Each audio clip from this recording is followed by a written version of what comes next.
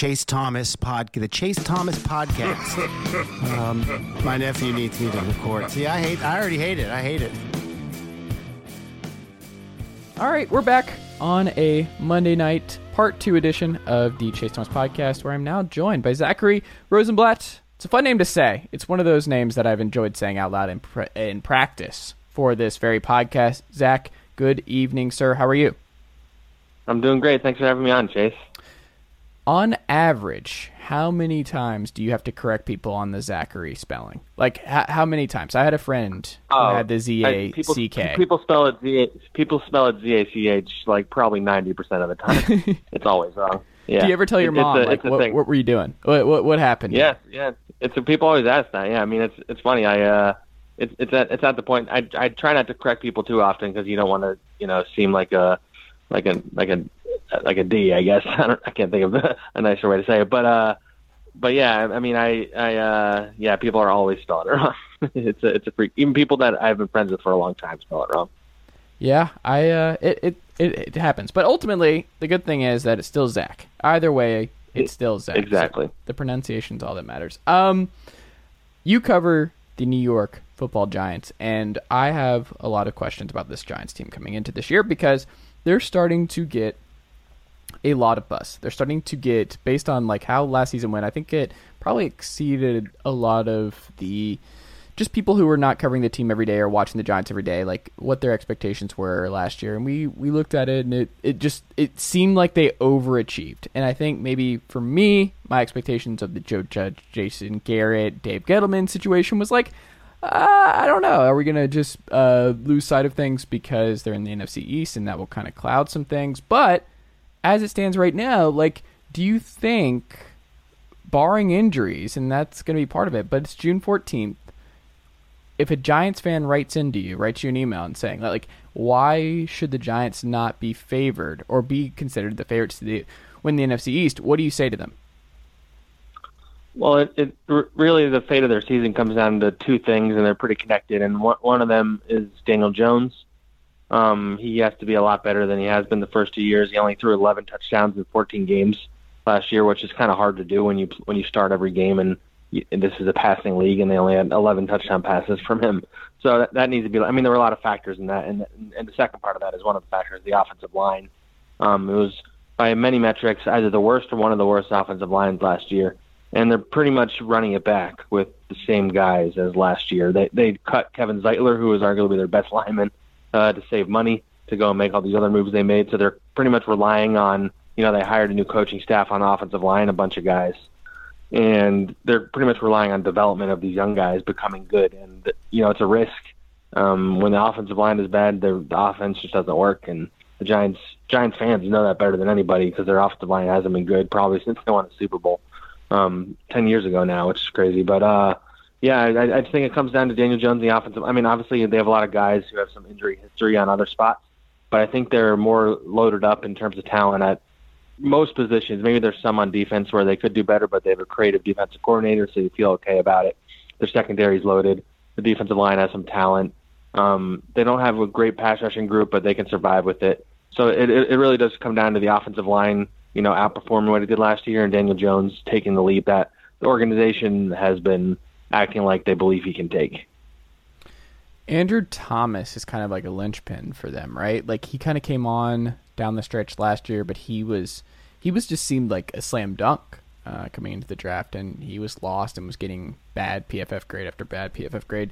Do you think like things are going to be pretty okay there with Andrew Thomas? Is he going to be a long-term answer at his spot, or do you think there's still question marks with this coaching staff about where Thomas is in his development, if he can be the guy that they drafted him to be? Well, yeah, I mean, it's interesting because if you look at the draft, he was viewed as like the sure thing. Yes. And so they drafted him again over all these other guys who wound up being stars as rookies. So that picked him. Like, I mean, it made sense at the time. Maybe, like, I think there was a lot of people might have argued they should have picked a guy like Becton or something, but they liked that. Andrew Thomas was it seemed like he was more pro-ready, so they picked him. And then, Becton goes and is great. Tristan Wirfs is playing like an all-pro, and Jedrick Wills was okay. And so Andrew Thomas, like you said, he was just awful the first, 10 games of the year. I think he gave up the most sacks of any offensive lineman.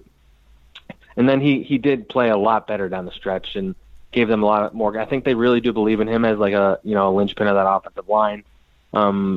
He simply can't be as bad as he was last year if he does. And he's probably arguably one of their top 3 to 5 most important players, probably top 3, because if he doesn't pan out, then everything's kind of a mess. They have question marks at all the other offensive line spots, you could argue. In theory, he's the guy that they look at as, okay, we're good with Andrew Thomas at left tackle. We need to figure out where we are at, left guard, right tackle, and they like their center too. But it's going to be a big thing. I think he can. I think he has the talent. I think he showed a lot of it at the end of the year. It's people forget. I mean, because those offensive linemen played so well. Like last year, there was a weird offseason. They didn't have OTAs or mini camp. They didn't have a preseason, so he kind of got thrown into the fire. And offensive line, everybody always says it's the hardest position to transition to in the NFL. So having a full offseason under his belt, he's a little banged up right now. He should be healthy for training camp. He should be good to go, but if he's not, then there's going to be a big problem. Joe Judge, year 1. What did he get right and what did he get wrong in your estimation? I think, it's I've talked about this a bunch. Like, they were 1-7, and I've never seen a coach have as high of approval rating as he did. Mm-hmm. And that, like, the New York just absolutely loves him. And, I think most of the blame was falling on, like, Jason Garrett last year when they were struggling, which is fair or not. He is the head coach. So, Joe Judge is the head coach, so I don't know. But, what I think he accomplished more than anything was he got his team playing hard till the very end. He got a lot of flack for his training camp methods, but at the end of the year, they clearly had better stamina than the teams they were playing at the end of the games, and the players have pointed this out. They're like, we didn't feel tired, and you can kind of see the other guys kind of getting a little tired. So, like, his training camp methods kind of pay off in the long run.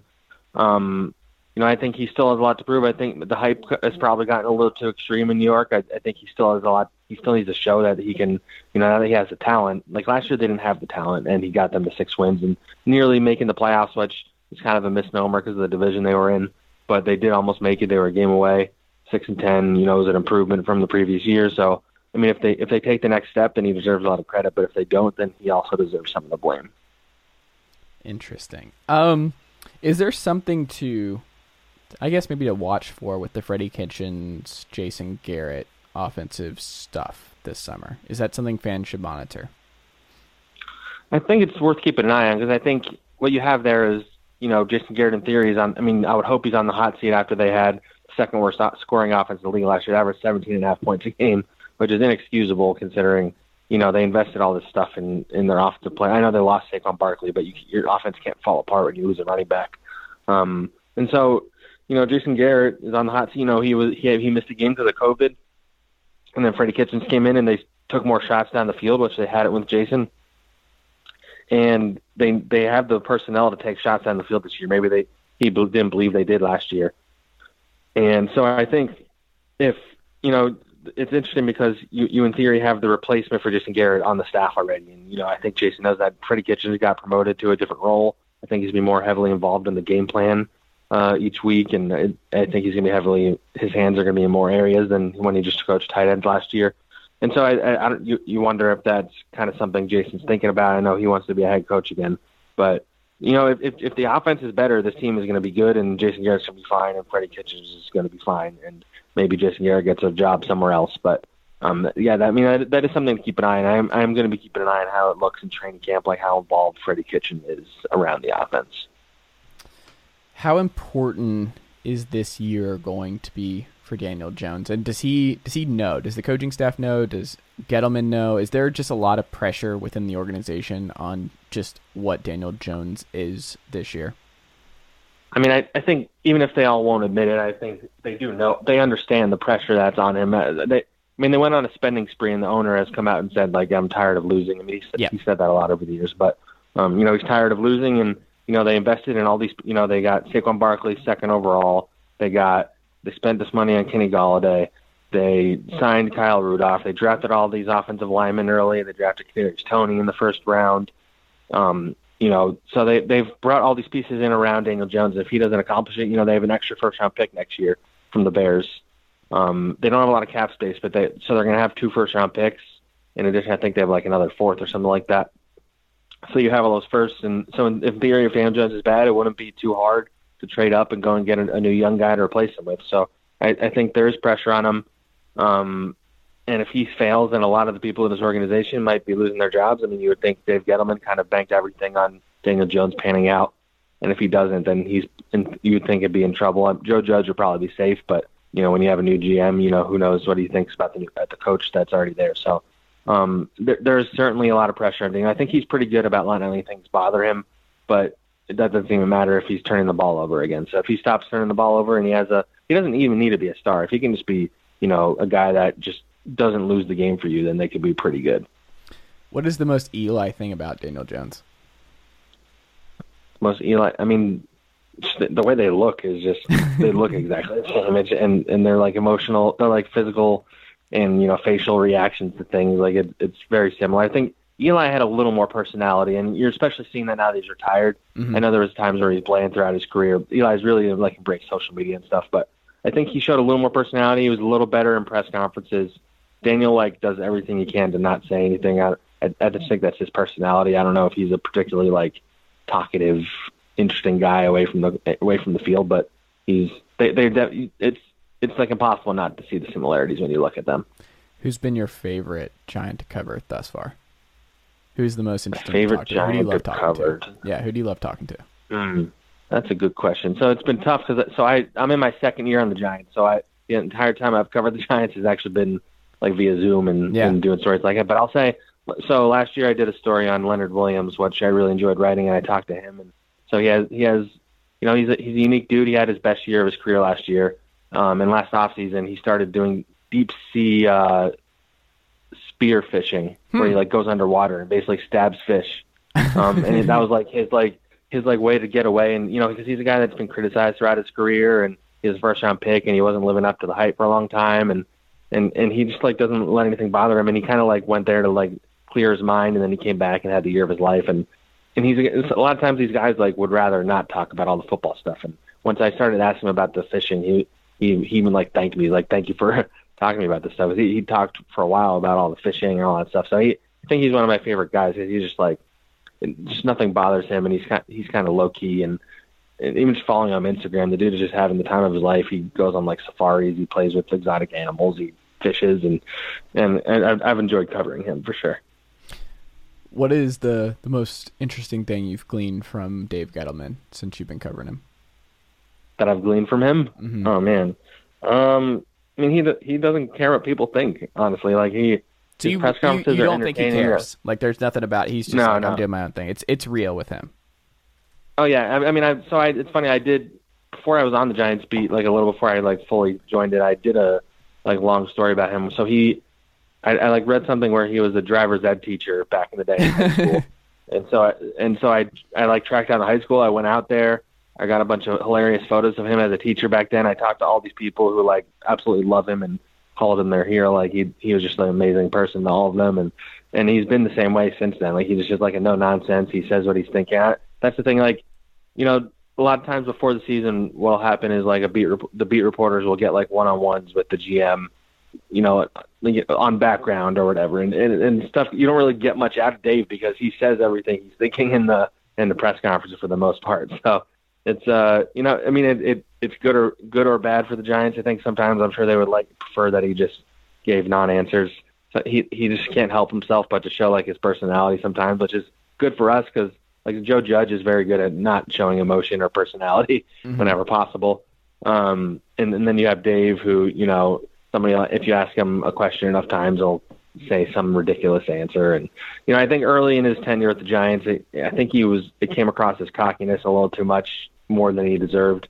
Then as they started losing, that kind of went away. And then they had a good end of the year last year, and they had a big off season. I think he's slowly getting back to that, where he feels pretty good about himself, and all the criticism he's been getting, he doesn't think it was deserved. But if you look at the record, it clearly was. But he's entertaining, to say the least. I'll say that much. What are your expectations this summer? What is the plan? How much is opening up? How much are you going to be able to start visiting with these guys? How much do you think you'll be able to get back to normal this summer and this fall? My impression is that the NFL is going to try and avoid doing the locker rooms this year. I hope that's not a permanent thing.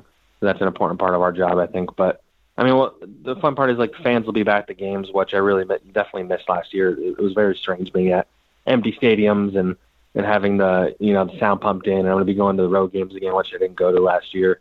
But yeah, I don't know. I mean, I'm hoping, whether I'm sure there a lot of stuff will still be on Zoom, but I'm hoping, at games or whatever, they do some in-person stuff where, I don't know, they pull a few guys aside and we interview them socially distanced or whatever, or maybe not because if we're vaccinated or something, I don't know. But I hope there's some sort of compromise. I think there will be. I think they're still negotiating that.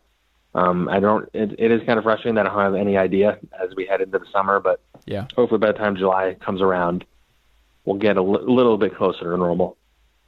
I worry about that for you guys and just all my reporter friends, and just the longer this goes, the more concerned I am that it's going to be harder to get these teams and these leagues to open back up to what it was, because they're just going to get conditioned to being pushed away and being closed off. I'm concerned. Yeah, and I think, and also part of it is since they're not mandating vaccines, which I guess is their right. Yeah. That's also a way, like if a player is choosing not to be vaccinated, then I guess it would kind of be against protocol to have him near us.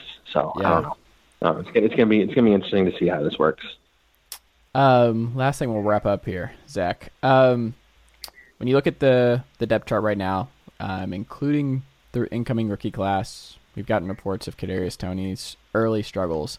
But when you look at it, who do you think from this rookie class and who on the free agent market that they brought in do you estimate will have the biggest impact this fall for the Giants? In terms of the rookies, I would start with Azeez Ojulari, who they got in the second round, edge rusher. I think they value him as a first rounder. I think they would have considered him in the late first round. They wanted to get Toney. They really liked him. They traded back in the second round, and he was still there. I think there were some questions about his knee. I don't think the Giants believe they're actually an issue. He's almost immediately going to step in as a starter at outside linebacker, I would guess. They badly needed one there. So they kind of need him to make an impact. They need some pass rushers. So I'll put him at the top there. And then in terms of the guys they brought in, I guess Kenny Galladay would be the obvious one. He's going to be the number one receiver right away. Him and Daniel Jones have really made an effort to bond and all that good stuff. So it's going to be very interesting to see how that plays out. And just kind of a sneaky one I would add is Kyle Rudolph, who they signed. I think he fits the mold of a tight end that Jason Garrett really likes. I think he's going to be a red zone weapon for Daniel. I think they're already hitting it off. He's a little banged up right now. He's had surgery, but he's a good blocker. I think he's going to play a pretty decent role. There you go. What can we check out from you at NJ.com this week, Zach? Yeah, we're just wrapping up minicamp and kind of looking ahead to training camp a little bit. There's a lot of content right now. We're kind of hitting the summer break, where when minicamp hits, it's kind of like going to summer break in high school, and then everybody comes back at the end of July. So the stretch is a little slower, but I try to fill it in with some interesting content when I can. All right. Well, keep up the great work, sir. Thank you so much for making the time. I greatly appreciate it, Zach. And you stay safe out there and enjoy the ride, because I think covering New York this fall will be a wild ride, but I think it'll be fun. Zach, thank you so much. We'll talk again soon. Yeah, thanks again for having me, man.